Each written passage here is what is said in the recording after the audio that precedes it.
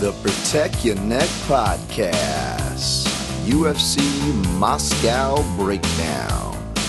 Picks, plays, and whatever else comes our way. Let's go to work. I hear the roar of a big machine.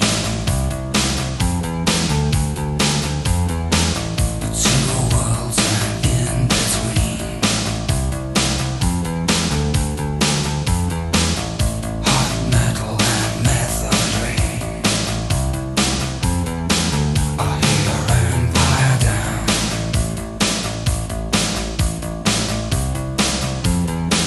I hear empire down. What is up, you savages? This is the Protect Your Neck Podcast, and I am your host, Dan Tom, and Lucy's work you could find at MMAJunkie.com, as well as 5 days a week on MMA Junkie Radio. But on this here podcast, the Protect Your Neck Podcast, we break down high-level MMA, and that's what we're going to do here today, tonight, whenever you're listening to this. Hopefully it's before the fight. That was a drink of water, and yeah, a little bit of different music on the way in here. Got to change it up on you guys. Well, you could change it up by being on time for the podcast for once, asshole. All right, well, there's that. But there's also what you're hearing now. This is Sisters of Mercy, Lucretia, My Reflection.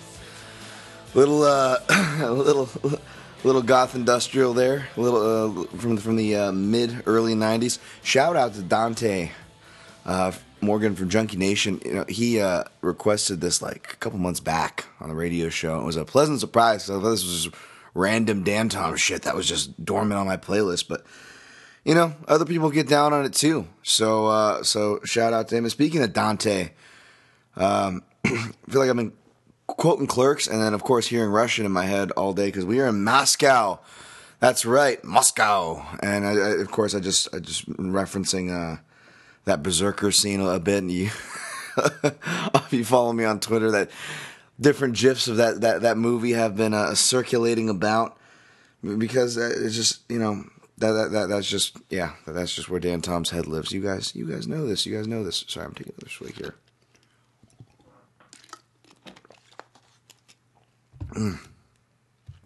Wata, it's so good. It's so good. I'm gonna keep this short. I'm gonna try to actually fire straight through here.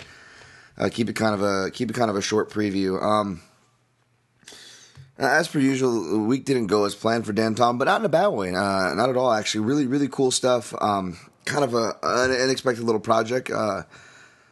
Opportunity fell in my lap, so I decided to jump on it down over at the UFC PI. Believe it or not, I haven't been there yet, so it was really cool to go down there. At the UFC PI, it was for Quintet 3. Quintet 3, little press scrum, if you will. Sakuraba, Barnett, Faber, and some other faces like Hideo Tokoro, which was a nice surprise. If you follow the Japanese MMA, or he's fought in Bellator and places like that too. But it was cool, man. Just watching them getting a workout, filming them, doing interviews. If you saw, they had some clips of it. We had one on MMA Junkie floating around. Barnett was doing. He dropped a Enter the Dragon little reference, and I think one of the media guys there, and to no fault to him. I mean, the way he was describing it was the common trope, getting an invitation to a tournament and taking a boat to Hong Kong, and one of the other media guys mistook it for a Van Damme movie, right? Right, Bloodsport, but it was actually Enter the Dragon, and I was like, maybe definitely not looks wise, but I could definitely see Barnett as a roper, intellect wise. By the way, I was listening to a Rogan podcast recently with Eddie Bravo, and I really dug his story at the beginning there of him introducing the kid to Enter the Dragon, because immediately as soon as he started leading into that story, I was like, oh shit. Is Eddie forgetting about the hookers part? That was awesome. But little tidbit, guys. Little tidbit. This actually, we'll get to the breakdown, but this is actually worth it. While I was there, I feel like I could say this. Let's just say the rings, the octagon of the UFC PI was being renovated, if you will. Instead of normal, padding and octagon padding, practice padding, mat, flooring, whatever word you want to use that would be appropriate for a gym. They were actually laying out real, like UFC, the actual octagon canvas with the sponsors and everything. Like, all that was missing was some fresh blood. And, the word on the street was that they were preparing for specifications for Conor McGregor, who is, of course, doing the last part of his camp for UFC 229 here in Vegas at the UFC PI. They reserve special times and do special things for him. As you know, decking out a ring for him is not an abnormal thing, but I guess he wanted to get the feel, which was pretty interesting. I mean, you look at the canvas, it'll definitely mark him up, but I don't think he's planning on shooting. I think he just wants to get the feel as far as takedown defense, though. So just a cool little tidbit there as far as reading between the lines. Again, it's nothing official. It's just allegedly. All right, there we go. Allegedly. All right. But yeah, no, it was cool. I got to watch the guys grapple, and it was just really, really awesome. I don't get fanboy for much, whether it's celebrities, MMA fighters, or any of that stuff. But as a catch wrestling guy, seeing guys like Barnett and especially Sakuraba, a living legend like that, was just surreal. Saku, man. I mean, just all the wars that guy's been through, and just see that he's still that character,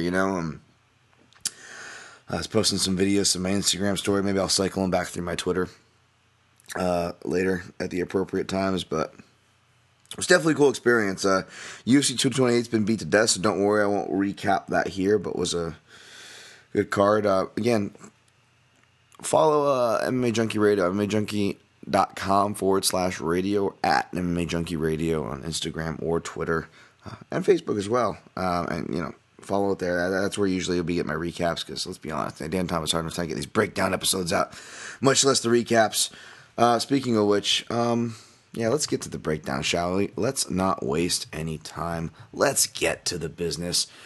It starts off, that's right, the whole card is on UFC Fight Pass. As I pull up the lines here, the lines are already up. Look at that. Look at that. Dan Tom didn't ramble on and didn't have to refresh the page.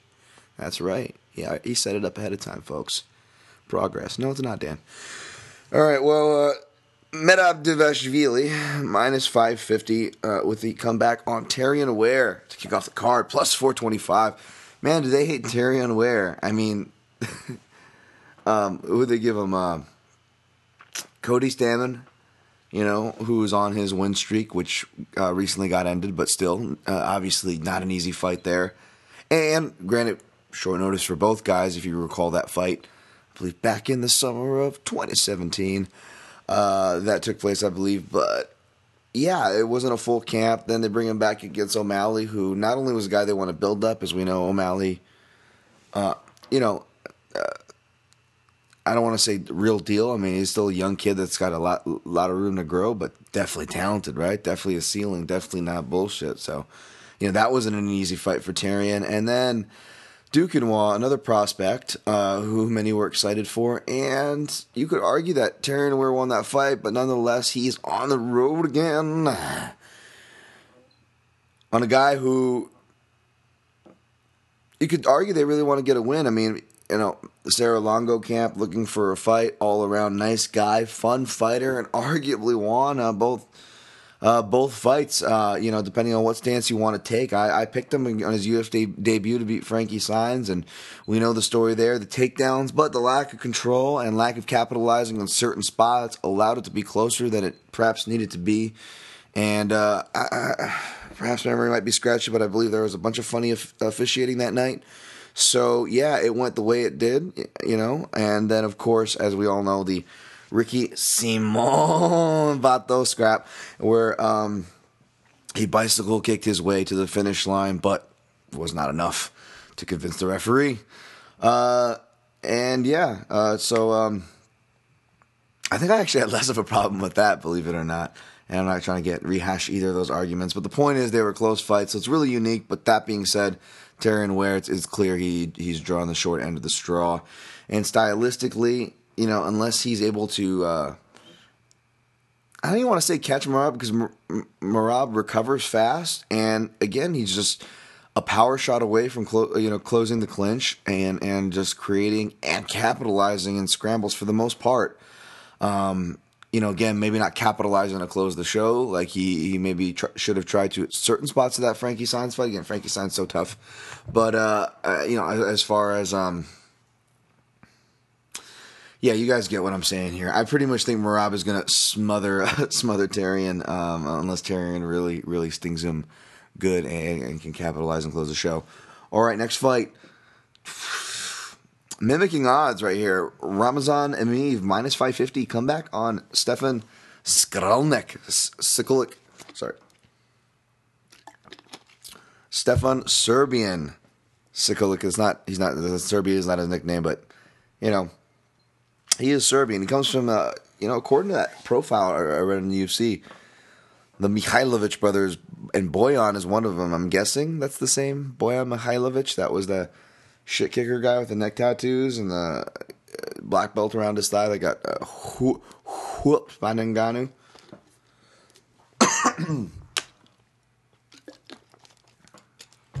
Oh, I hope I'm not coming down with some mad mucus buildup in the last 24 hours. So if you hear my voice and all that, sorry for that visual. All right, moving on. Skralnik. What do you say? I don't know, but it's fucked up. Yeah, man. He's a southpaw to Serbia. Outside of his loss to David Zavada, really hard to tell if he has a quality competition. Like a lot of these guys on this card, you'll see that not a lot of big names, but not exactly scrubs because most of these guys, for the most part, fought majority winning records, right? If not majority, close to or half. And then if not. Oh, heard a pop there. Make sure I'm still recording. Yeah, it looks like I'm still recording. And if not, they're guys like whether it was Jin Sun or Susan, or even the other Russian guys, like they would fought maybe not winning records, but those just journeyman type records where it's stacked, and maybe it's barely above 500 by a hair, but the point is those are still credible fights, if not more credible than the other fights, because you're at least getting experienced guys when you're at a stage where you need to get experience. So again, just kind of hard to tell there. But when watching footage on him, he was surprisingly technical from a southpaw stance. I like how he has the awareness to move his head off of his punches. Can counter, can come forward. Real technical, or at least has his head in the right spot once he hits the mat. Again, hard to tell where that ceiling is, but just kind of judging how he moves around the mat. Real textbook stuff, I was watching one of his fights. He gets a guillotine choke. Might have been his last fight before this one, actually.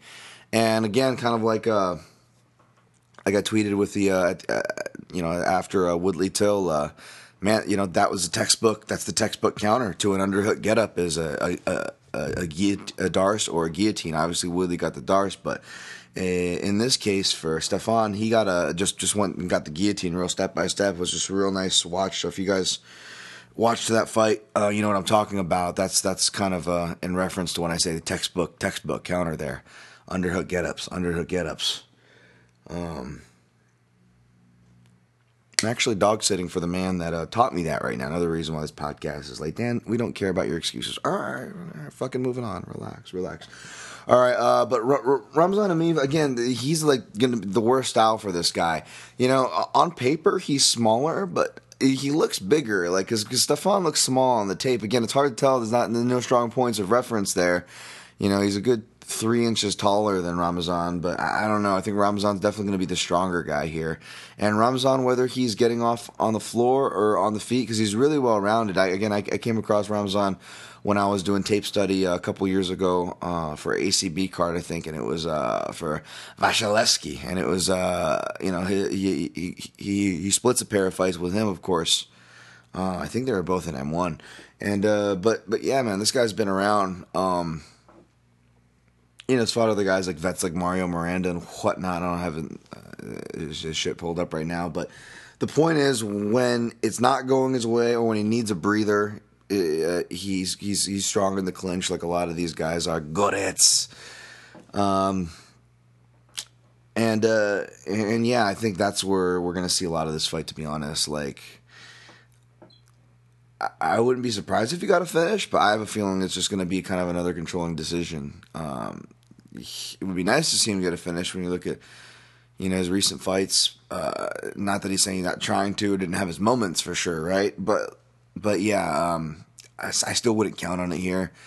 And judging by the over unders, which by the way, if I always miss points I want to talk about on certain lines, but yeah, the over unders, nothing really jumps out. Everything's pretty stacked for where it is. A lot of these lines are not very attractive, so I apologize in advance. But yeah, there's just not a lot of attractive stuff. So it's not that I am trying to consciously skip certain lines. There just wasn't a lot where I'm pulling up props like and I was just not even anything where like, oh, well, you hedge here if you like this one, and then just not a lot of angles. And if they were bet up by earlier in the week. So I'm not even going to try to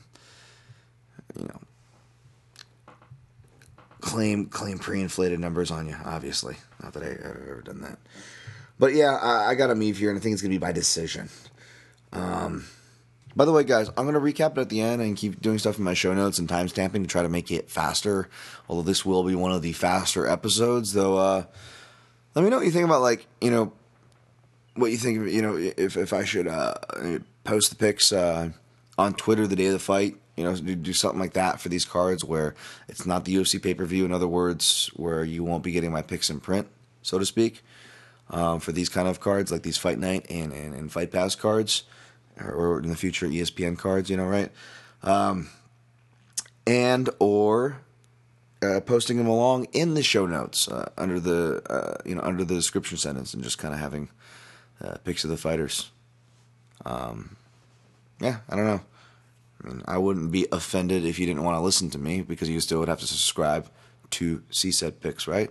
And for times where I am a little later and you're a little later to listen to it, gives you that option. Again, layers, just like my breakdown. Staple, supplemental, summary. You go as deep as you want to go. You can just take the pick and fucking run away. It's all good. All good. No hard feelings here. Feedback definitely welcome, though. All right, moving on. Jordan Big Swinging Johnson. Speaking of which, shouts to Ben Folks on that ranking the nicknames thing. I don't know if he's going to keep doing that, but that's awesome. That'd be way too hard of a top 5, by the way, for this podcast to tackle. Top 5 nicknames, right? You'd have to really segment it, like top 5 ridiculous nicknames. But anyways, Jordan Johnson minus 260, Adam Yandaev plus 220. Kind of dangerous when you consider Yandaev. Not he's Russian, but not exactly. I don't know the country. God damn it. I have it in front of me. I think it's something with an I or some shit. Anyways, but it's one of those weird ones, like kind of like Merab, where those outliers, like Georgian area, right, or some shit like that. Forgive me if there's like the two Russian protecting podcast listeners probably fucking hate me right now. I'm just butchering your regions. I will stop. The point is, undefeated muscly dude, never been out of the first round kind of a deal, and Dan Tom likes to fade those dudes, but I don't trust this price, even though I like to fade those dudes, especially on their debut. And again, hard to tell who he's really fought. And Jordan Johnson may not be the most exciting guy, but still solid. I don't want to say prospect. That's a word that's thrown out too easily. But light heavyweight division, right? I mean, you don't have to do much to be considered a prospect there. You kind of have to just be healthy, right? Not on suspension. Oh Jesus! All right, but no. Jordan Johnson, of course, trading over at the 8-man training center. So he's got, Bader at heavyweight, the inflated light heavyweight, and I don't say that disrespectfully. Fan of Bader, picked him early when this was first announced. He was my pick to win the thing. So we'll see if he does that. But he's also training with CB. Good to at least be training with active guys, getting ready for fights. He's definitely the pick here, I think it's like initial, on paper, you're like, oh, well, it's good. Adam will make Jordan fight. But then again, maybe not. Maybe this is just a terrible matchup for Yandaev there. The antithesis. A guy that's gonna stymie him in the clinch and stymie his more. Yandaev's from judo, but it's weird, man. Like he's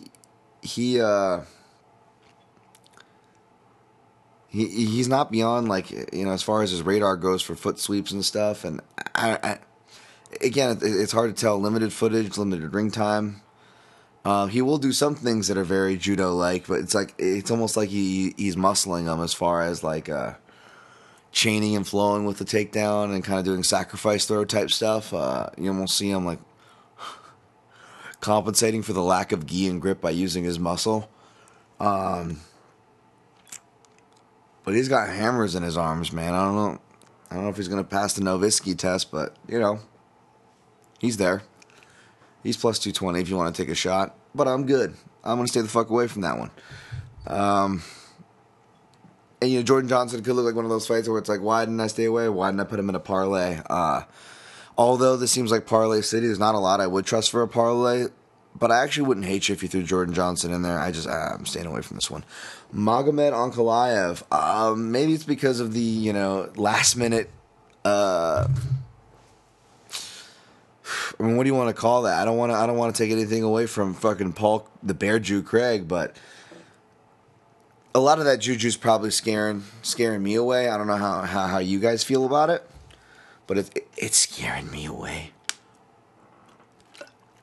Scaring me away. But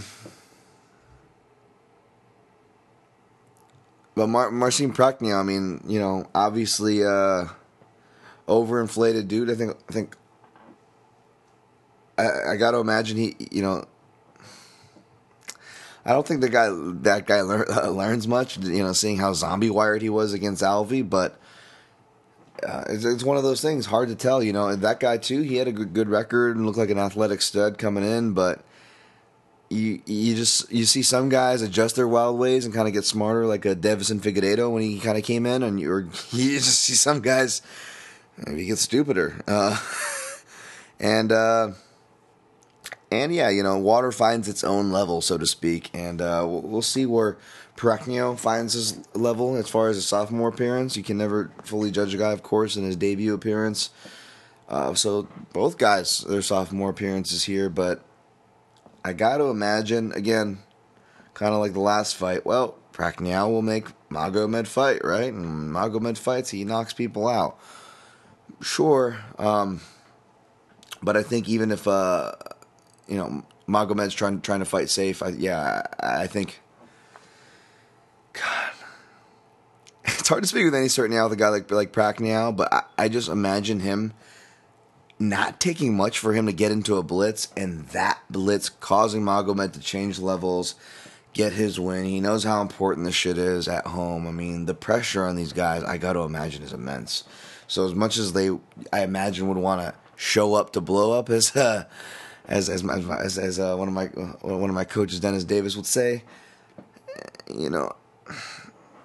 I don't know. I'm not going to pretend to know Russian fighters' temperaments, but I do know fighting in your hometown, there's a lot of pressure, and a lot of these guys going to have pressure on them. So I wouldn't be so quick to just, assume there's going to be a finish here or there. But yeah, I assume there's going to be a finish in this one when we look at the power in Magomed Ankalaev's ground and pound and Prachnio's wildness, and he's susceptible to some heavy hands. So yeah, I'll go Ankalaev inside the distance.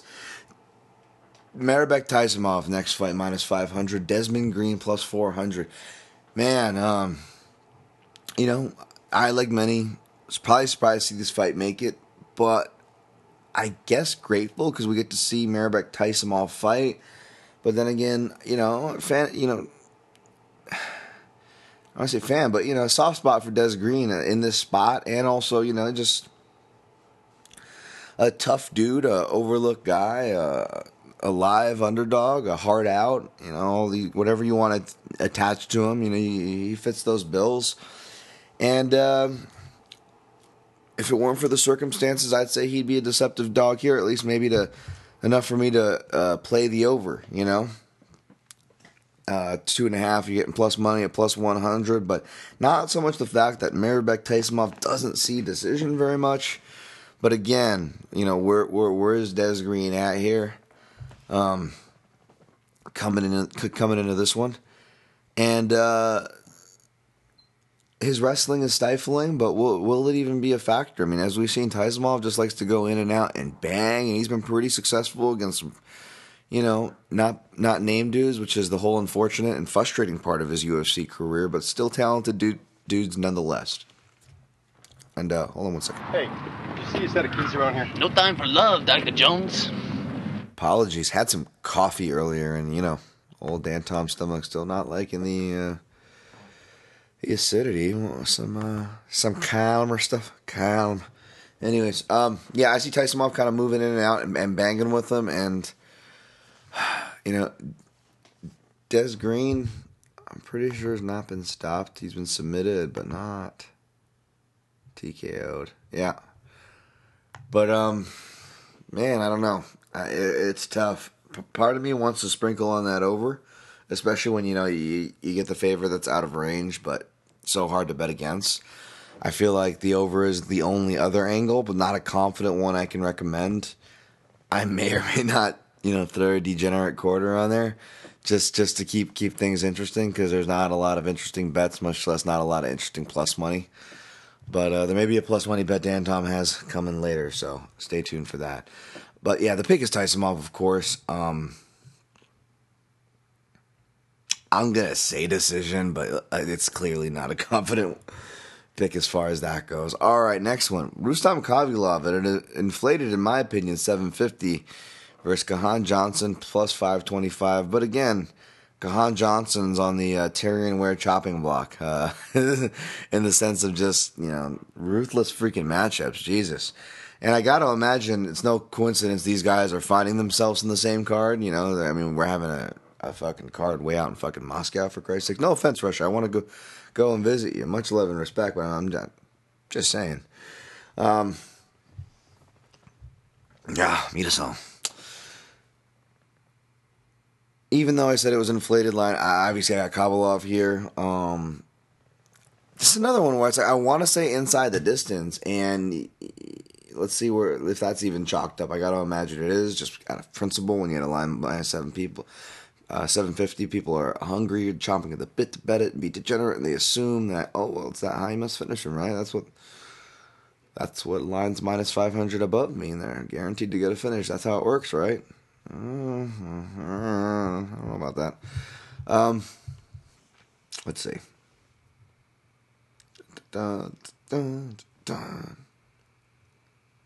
Oh, plus 182. You're still getting plus money. Yeah, I get why it's plus money, because I don't have faith in it either. I think Kavylov gets this done by decision. And keep in mind, Makhachev is a fucking stud as far as the grappling goes. He is Khabib level as far as, the submission side of it, whereas Khabib more just, wrestling, suplex, clinches, positional grappling. That's more of his bread and butter. A little bit of different tools in the shed there. So yeah, let me see. All right. Let's move on to the next fight, because it very excites me. All right, another big favorite, the biggest favorite, of course. Peter No Mercy on minus 900. Comeback on Jim Susan. Kim, I always want to say Kim just because Korean. Dan, not all Koreans are named Kim. More Kims in a Korean phone book. More Chins than a Chinese phone book. Yeah. Plus 600 is the comeback on him. Not a lot of footage, not a lot of sample size, and again, kind of like I was alluding with his record, you got a lot of journeyman fighters that he was facing over there, and that part of the world, which pretty much was just Korean and Japanese opposition. Pretty wild and aggressive dude, durable, fighting spirit, all the typical stuff you can stereotype with most Korean fighters, but that's going to be his best bet here. Peter Yan's composing and counter, and he's dangerous in the first round. Obviously, you saw in his last fight against Ishihara. But you just can't let him get going in his rhythm. It's only going to get worse for you. And as Yan showed in his awards with Magomedov, he doesn't get discouraged. He will get a feel for the fight. He will get a feel for you, and he will catch up to you. It may take him a bit. He may have to come back and do it again. Rare occasion, but he will do it. So that's going to be his best bet. But that's also why it's predicted to be a wild fight, and that's also why when you kind of take a look at the layered prop lines there, you're going to see that this fight, even before they kind of got inflated for a bantamweight fight, it looks like a heavyweight fight with the way it's being bet as far as juiced up. This fight won't see the distance, Jan inside the distance, etc., KO, etc., etc. And of course, yes, a lot of hype on Peter Yan, but deservedly so. And then of course, if you've been listening to this podcast, there's assholes like me who have been helping with that. I stumbled onto him along with most people did. ACB 32, which, as I tweeted out earlier in the week when I was doing a study on this fight, I just remember this being the Griffin Bonner of ACBs for me. Just watching this one live. I believe it might have been working at MMA Latest at the time, and we just shared their stream, of course, and it was just free on YouTube. And I just remember just tweeting out, going, "You guys have to watch it. This is an insane fight." And it just seemed like more and more people were tuning in and tweeting about it. And it was just a badass fight. I mean, you had Magomedov, just insane wushu sanda, right? Like spin kick, spinning back kicks, super fluid. Hip tosses and tosses, but just unlike we'll get to later, like a Shamil Abdurakhimov wushu sanda, where it's kind of more limited to a couple positional rides and then lets off on the floor. Doesn't have a lot.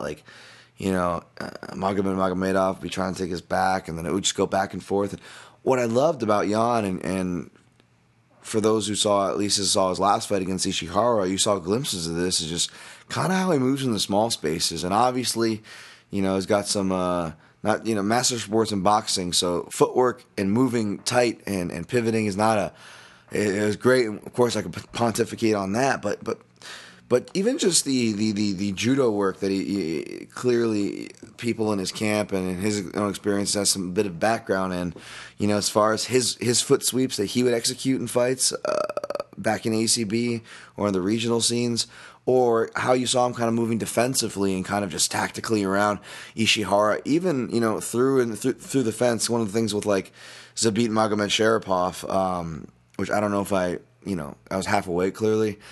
By the way, guys, if I'm later on these too, it's because I wanted to get some rest now. Because as you saw, what happens when I just try to rush it to market, even when I'm late. Fuck, Dan Tom just ran out of gas in that last podcast, and I just. Maybe I'll do a little bit of this one, here, because my voice is just shot from this week. Again, hopefully I'm not getting sick here. But yeah, anyways, apologies on that. But Zabit Magomedsharipov, I don't know if I covered it last time. He's just so great at just dicing between the fence. Usually, guys, as I always use the analogy, treating their back like a block of cheese and treating the fence like a cheese grater, and that's the best way to thwart the back take. You just get your back up against the fence and you don't allow for that space. When you have guys like Zabit Magomedsharipov who kind of slice and dice their way, maneuver right through it, and Peter Yan did a little bit of that too. More importantly, just kind of showed, the nimbleness of his footwork, and nimble. That's the word that almost comes to mind when I think of Peter Yan, and as far as his fighting style and just those tight hooks inside, man, it's just bread and butter. It doesn't take a lot on there, and he has pop for a bantamweight, so he will have his opportunities. Again, Jim Susen, durable Korean, tough's going to come at him, but not impervious, not the best defense. So yeah, I guess I could see why the line got super inflated. So best of luck to you, whatever angle you try to take on it. I'm just going to sit back and enjoy the violence. If anything, again, kind of like the Desmond Green Maribek Tysonov. If anything, the over a little bit tempting. Only set it over 1.5 if you think, the Korean durability can last long enough. But I think the Korean craziness is going to make it a little too risky to play that, if you're asking me. So I stayed away. All right. Let's see. 1, 2, 3, 4. Fuck it. Let's push through, guys. Let's push through. Let's push through. All right. Khalid Murtazalayev, -170 versus CB Doberman Dalloway, +150. Man, there was a time where I was taking shots on Dalloway as a dog. I think because I hit against Cesar Ferreira and got excited, overly excited, and then like took a shot against him at Bisping, and I think I stopped there. But yeah, no mas, and I did bet on Dalloway, but that was just because it was like a hate bet against Francimar Bajos for the fight that never came true. That was, of course, UFC 203, the elevator incident, and CB Dalloway has had some weird string of accidents. When I was at the Hector Lombard fight at UFC 222, we were at that one, and then I just will forever have that. I mean, CB Dalloway, whether it's just his facial expression, he kind of has that, what's going on? Kind of look anyways, like without trying to. So when again, sympathetic for, Dan Tom, if anybody's sympathetic, the guys who've been concussed and knocked out, it's Dan Tom, but fucking seeing CBE just like, kind of, and just getting wheeled off, and like they didn't show it. I went back to watch it there, and they don't show it on the broadcast, but live, just when they're wheeling him off, it's the funniest thing, 'cause he's just, his arms are literally up in the air, like, what happened? Like, dude, what the heck? Like, literally, like holding his hands in that position the whole runway ride out, like if it was like a pro wrestling thing. I'm not saying he was acting, but like it was almost just like, if you were putting on a show, like overacting it. And I'm not saying overacting as in CB was acting, but I'm just saying like how ridiculous the gestures he was making, right? But yeah, take what you will from that, and I'm not even going to argue as far as it being late. It's hard to defend a guy like Lombard, although I will argue, if you notice these things like the home Durandomy, what's the common thread there? They are counters off of knees and kicks. So a lot of these are triggered like kind of Muay Thai counters where you check or block check 2-3 or block 3-2, I believe, it was a block 3-2 in this case from the southpaw stance for Lombard on Dalloway. But listen, Khalid, both guys in victory and defeat kind of have a common thread here. Both Khalid and CB, suspect gas tanks, right? And CB both at middleweight and light heavyweight. Khalid, the one time he was stopped, against, a really tough guy, Asupian. I'm probably brutalizing his last name. But, again, it was a really back and forth fight. It happened in the third round where it was like, before it happened, like, I knew the result, obviously. I'm just doing tape study and I didn't watch this fight live. And I'm just like, holy shit, much respect to this guy, because like you could tell he's just exhausted. I'm like, this guy could get KO from exhaustion right here. And he went on to fight, like, I think another 2 minutes before he finally got stopped and caught. But he was caught like clean a good couple times where I thought he was going to get stopped then, and he kept going. So not an easy guy to stop by any means. And just Dalloway, you just don't know where he's at. I could see him out wrestling and out scrambling Khalid, because that's one thing too in victory and defeat. Khalid gets out scrambled a lot by guys who maybe aren't necessarily the best wrestlers, and I don't think they're better wrestlers than CB. And more importantly, CB from early on, even if you remember in the old, his Tough 8, probably the last Tough series Dan Tom watched. He's always been a good grappler to put together not afraid to put together the submissions and jiu-jitsu aspects of grappling with the wrestling. So it's nothing new to CB. And even when he was tired, like his fight with Ed Herman, who obviously is no slouch in the grappling department, and was winning some of those rounds, right? And CB was exhausted, was still just able to out scramble. So I could see him making this a dogfight, and the longer it goes, the more it's going to be in CB's favor. But even that, like the over, again, it's not even like a hedge bet. If you're like Khalid, like me, or not like Khalid, at least you're going to pick Khalid, I should say, like I am. The over is like plus 130, whereas CB's plus 150. So in other words, if it's going over, it's probably going CB's way, considering I think Khalid, without looking, I believe only has one decision to his name. So yeah, in other words, like I was alluding to earlier, not even a lot of like angles where it's like, well, like this guy, but there's another angle here you could kind of stack or stack / semi-hedge, whatever you want to classify that. No, you can't. I mean, if you come up with them, you're a better man than I am, but I'm just not seeing them. You know what I'm saying? I'm not seeing them. or at least I'm seeing them, but they're just not. I'm not confident in them, I guess you could say, right? And as much as part of me was looking at CB here to pick it, this seems like one of those classic. Let's pick the veteran here.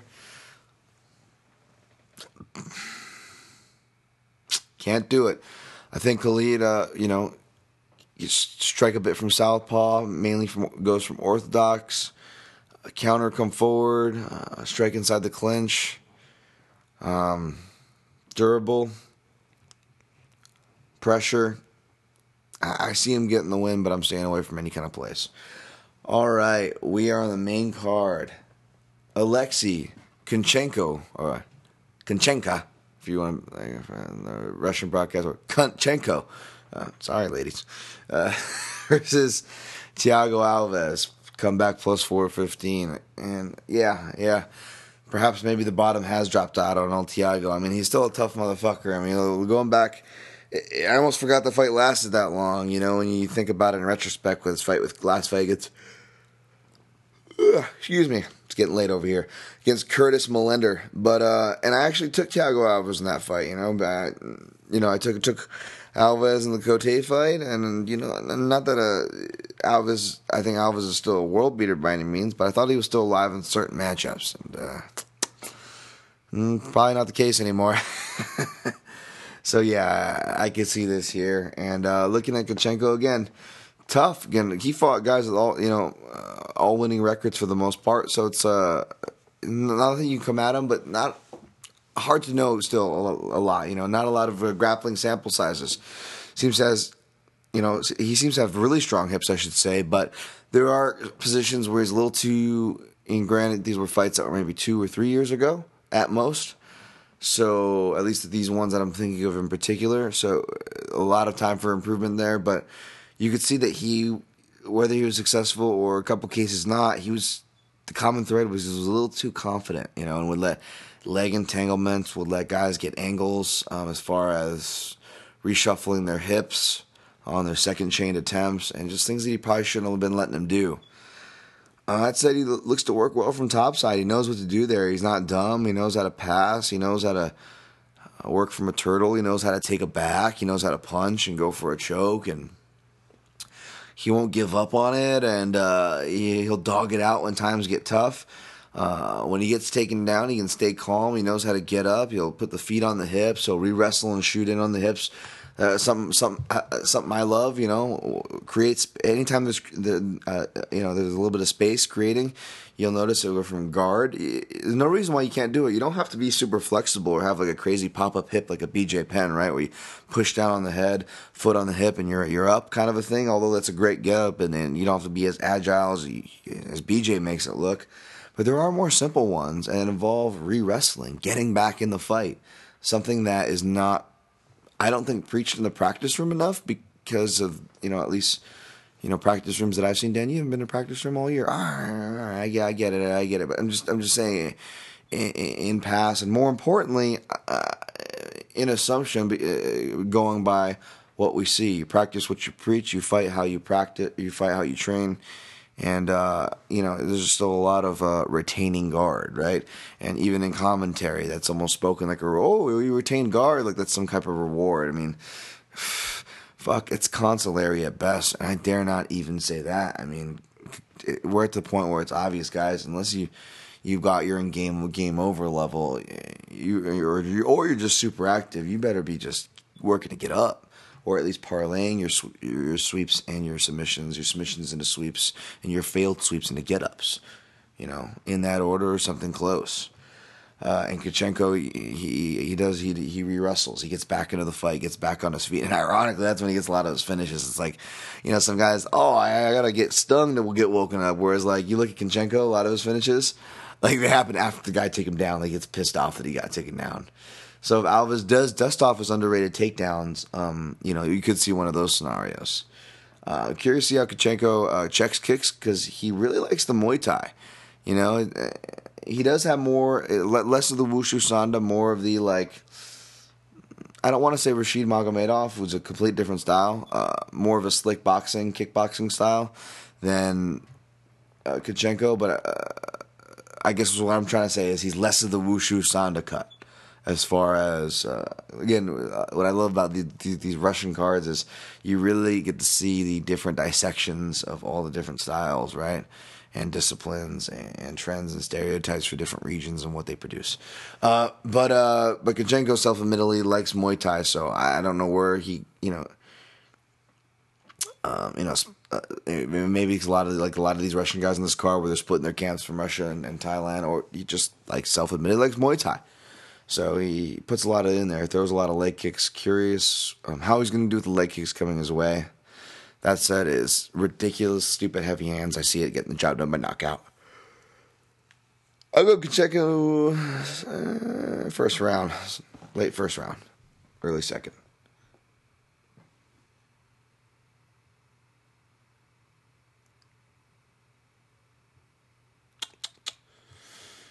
Yeah, which means over/under is placed about right. I wouldn't touch that thing.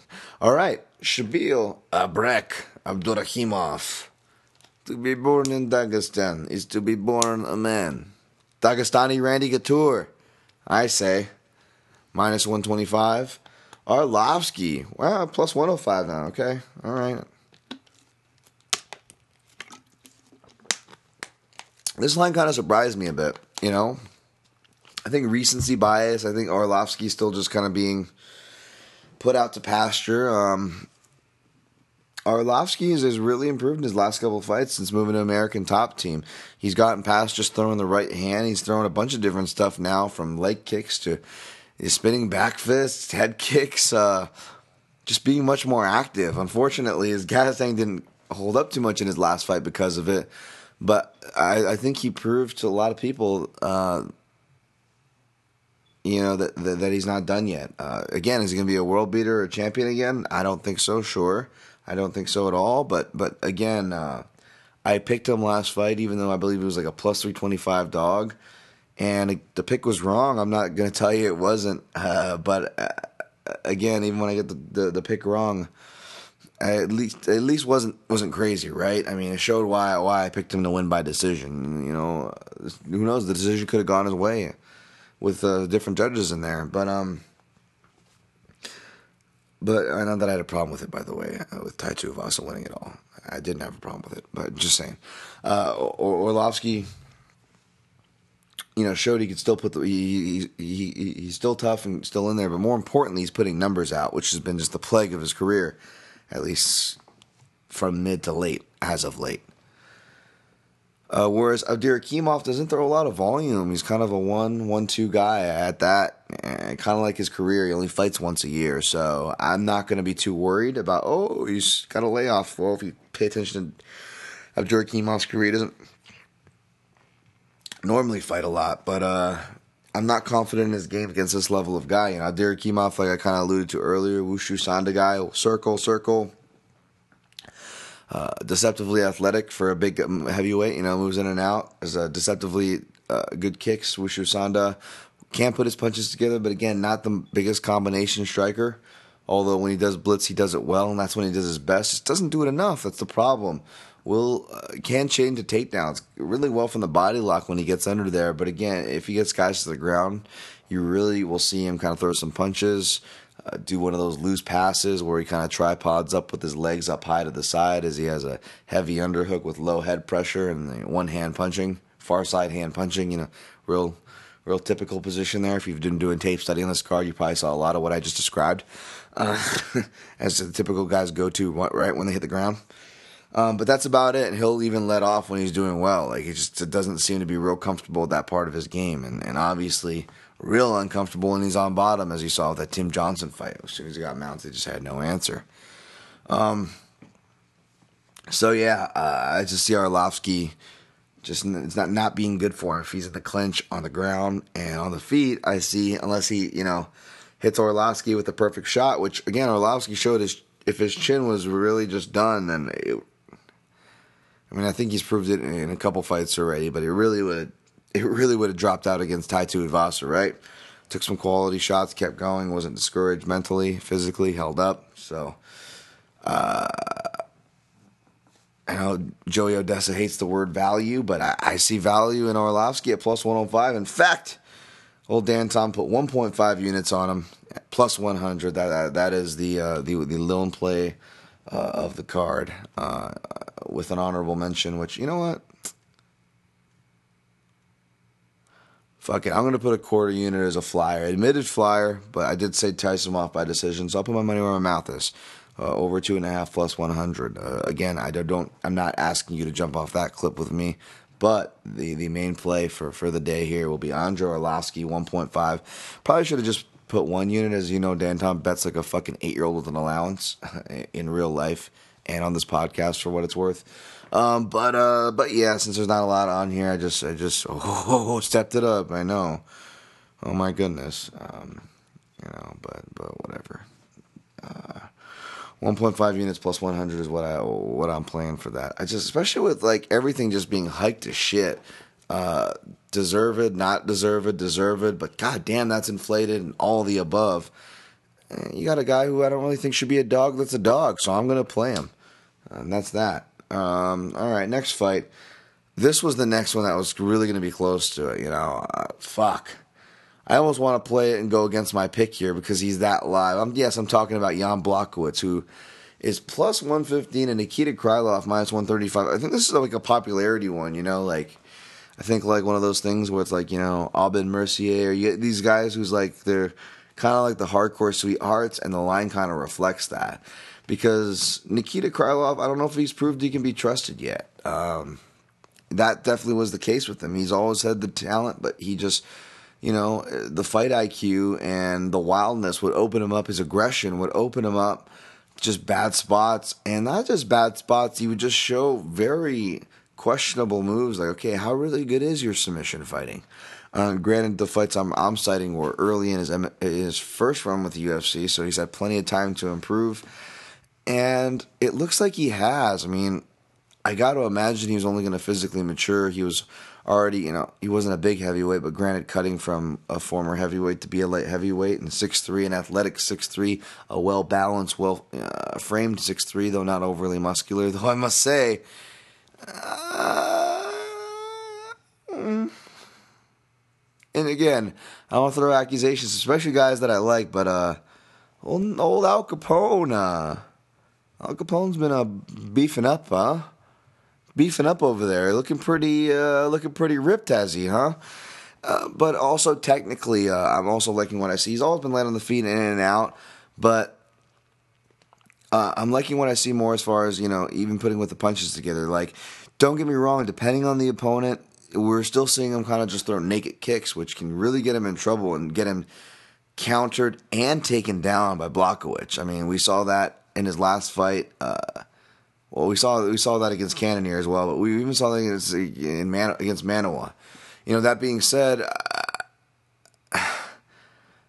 I couldn't help, in real time and in the replay, I picked Blachowicz in that fight to beat Manawa, but I was like, man, I could see like if granted Manawa, everyone thinks about his left hook, but he really just dictates off his lead leg so well with the lead leg kick. He works so well off it. I saw that head kick being there for Manawa, and sure enough, it ended up being there for him. I believe in the third round or second round, he got Blachowicz good. That was one of the leading things there with me. The Krylov, obviously, you think of the Walt Harris kick, but it's more that Kyoshkin background. That is more, vetted, not in the sense of an MMA, obviously. Really highly controversial as far as karate and MMA. Low percentage, if I'm being honest, and I'm a defender of karate. But I'm more talking about more vetted as in, that's not like a, you can see some guys like, okay, he says he's a Brazilian Jiu-Jitsu black belt, but is this like a Cracker Jack one that he got out of a Cracker Jack box, or is it like, Marcelo Garcia black belt? Like, what's going on here? Like, Krylov can really, the Kyoshkin, he really did. The way he flicks his kicks up, and it's a part of him. It's really embedded into his style. But also, you went and saw he actually could was boxing with with Maldonado for parts, and boxing with other guys when it calls for it. So I don't know. It seemed a little more glued together. It's hard to get the sense. Again, not the biggest sample size and not the best guys who we faced, but still, I had a sense that there was real improvement, not just the muscular improvement, but Yeah, so and Nikita Krylov, I just think he's going to put on that pace. You'll question him. Fight goes to decision. More of a guy like Blachowicz, who been in decision more and has won more decisions. And if anything, Blachowicz, you can, he's 35 and all of a sudden he's looking better and addressing his gas tank issues. If you want to read between the lines, you could throw the same you could throw the same eyebrows over at Blachowicz over there. But the point is, he should be favored in a decision. But actually, the longer this fight goes, depending on how it goes, you could argue that Nikita Krylov could have an advantage. Because Jan needs to wrestle and clinch and needs to get his breath when fights kind of get above a certain pace. And he's gotten much better at using his jab, working with boxers down in Warsaw, and using that to dictate the fight quietly, which I really appreciate. But if that doesn't work, I could see Nikita Krylov's just pace overwhelming Jan and really forcing him in a fight that he doesn't want. Because when Blachowicz kind of can get overwhelmed in a fight that he doesn't want, that's where things kind of fall off the hinges. Then again, I'm still not sold on where Nikita Krylov's grappling is, and he could get too wild. And you could see Jan, I don't know if it was his last fight or not, but he almost wanted to repeat the Devin Clark choke. And you'll see, he'll look for opportunistic subs. He'll look for them. I could see Jan Blachowicz winning by submission, or I can see him by winning all three ways. To be honest, I'm surprised I'm not picking him here, but no, I ended up going with Krylov. Not gonna lie, it's a toss up either way. I think Krylov should be the dog, to be honest. But watching his fights in Russia and seeing. And then looking at, seeing him leading into this fight, I don't know. I got a feeling this is his run. He comes back and he's more mature. I mean, that was the whole point of why he did it, which is a sign of maturity in itself. You could argue, with the whole Ukraine situation and what was going on, he was jumping around camps back then. So it was were we even getting his best? Even when he was going on that run, you could argue we weren't even getting the best Nikita Krylov then.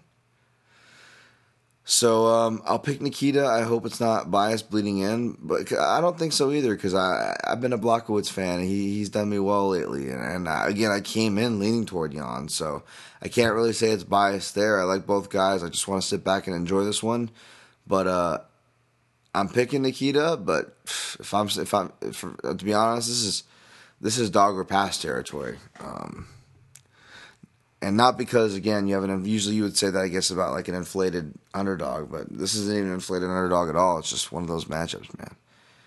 That's how fucked up the read is, right? All right, Mark Hunt, minus 155.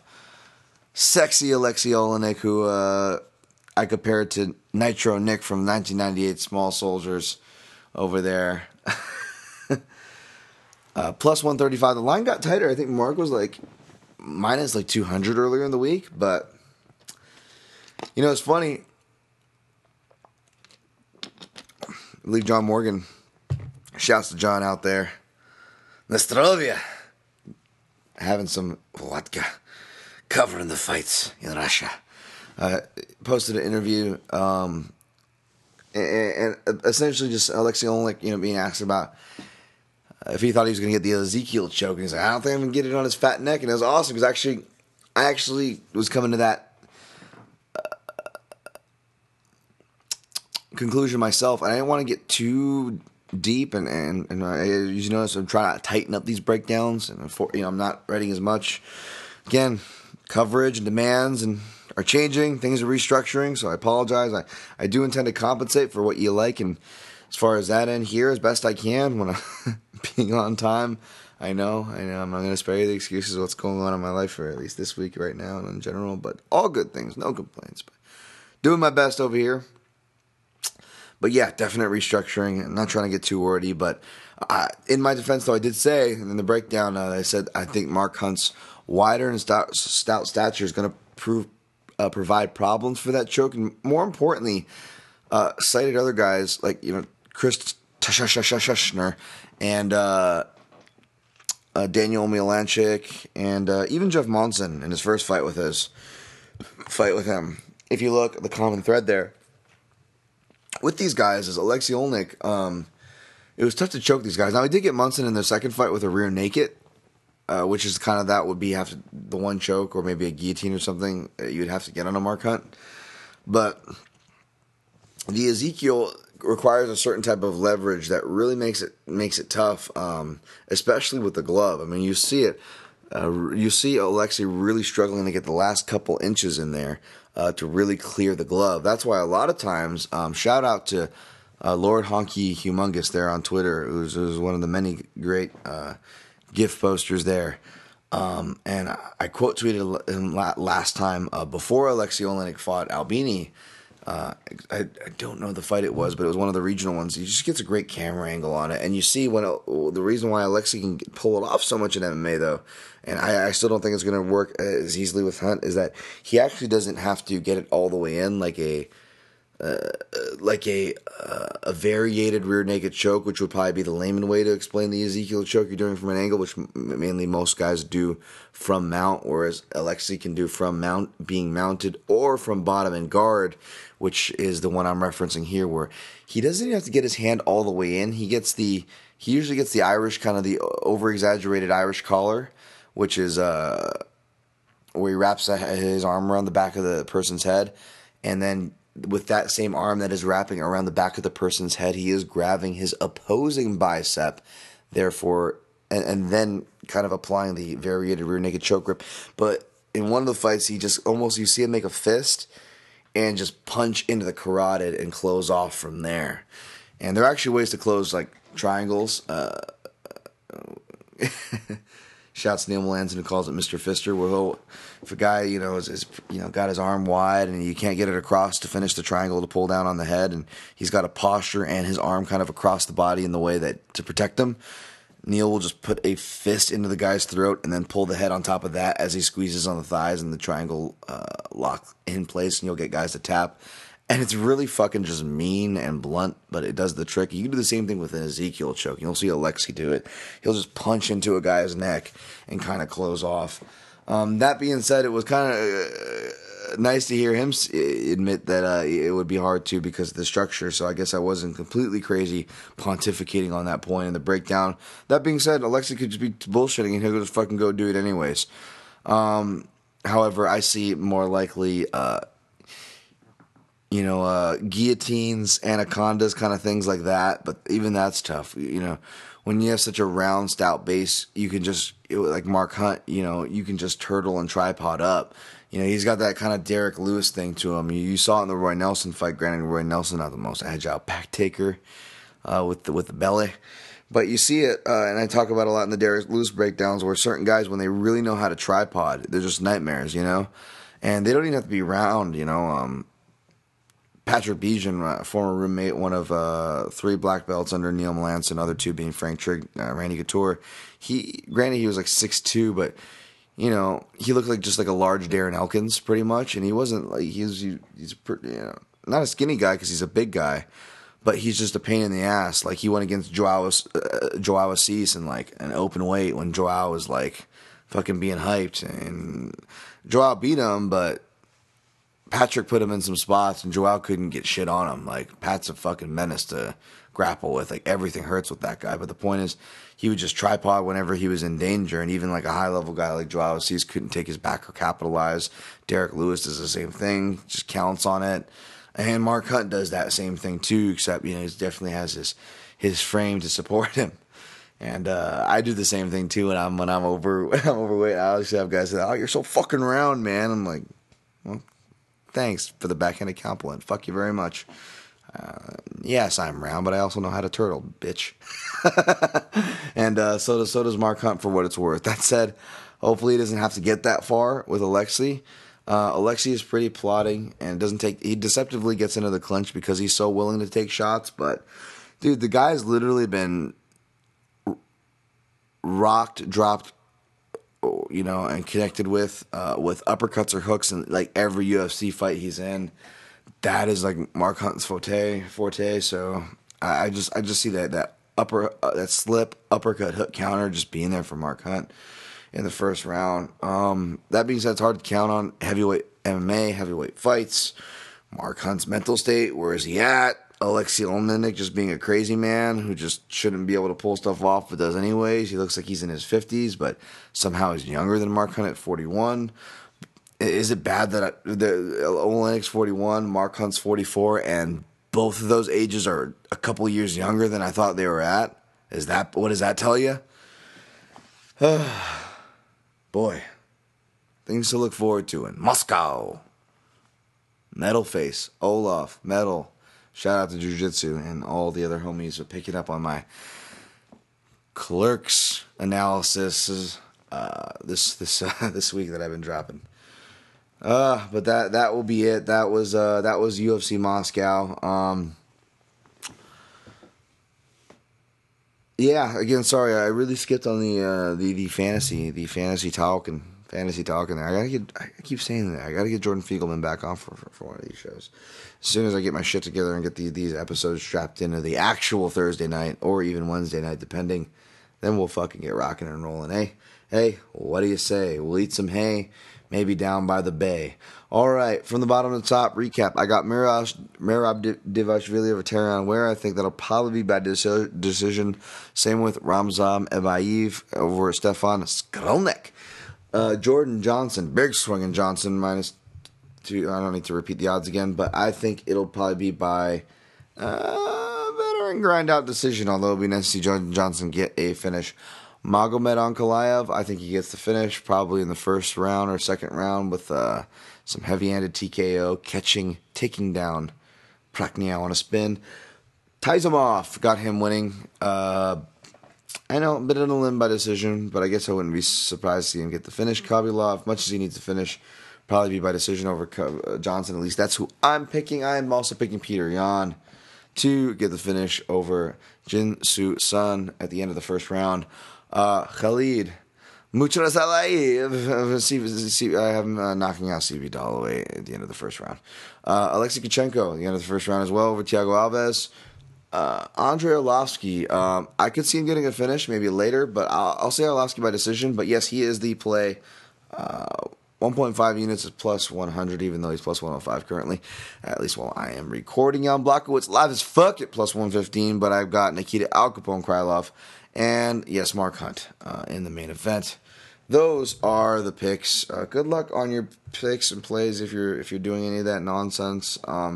Maybe it's an early card, and I'll probably be house sitting, so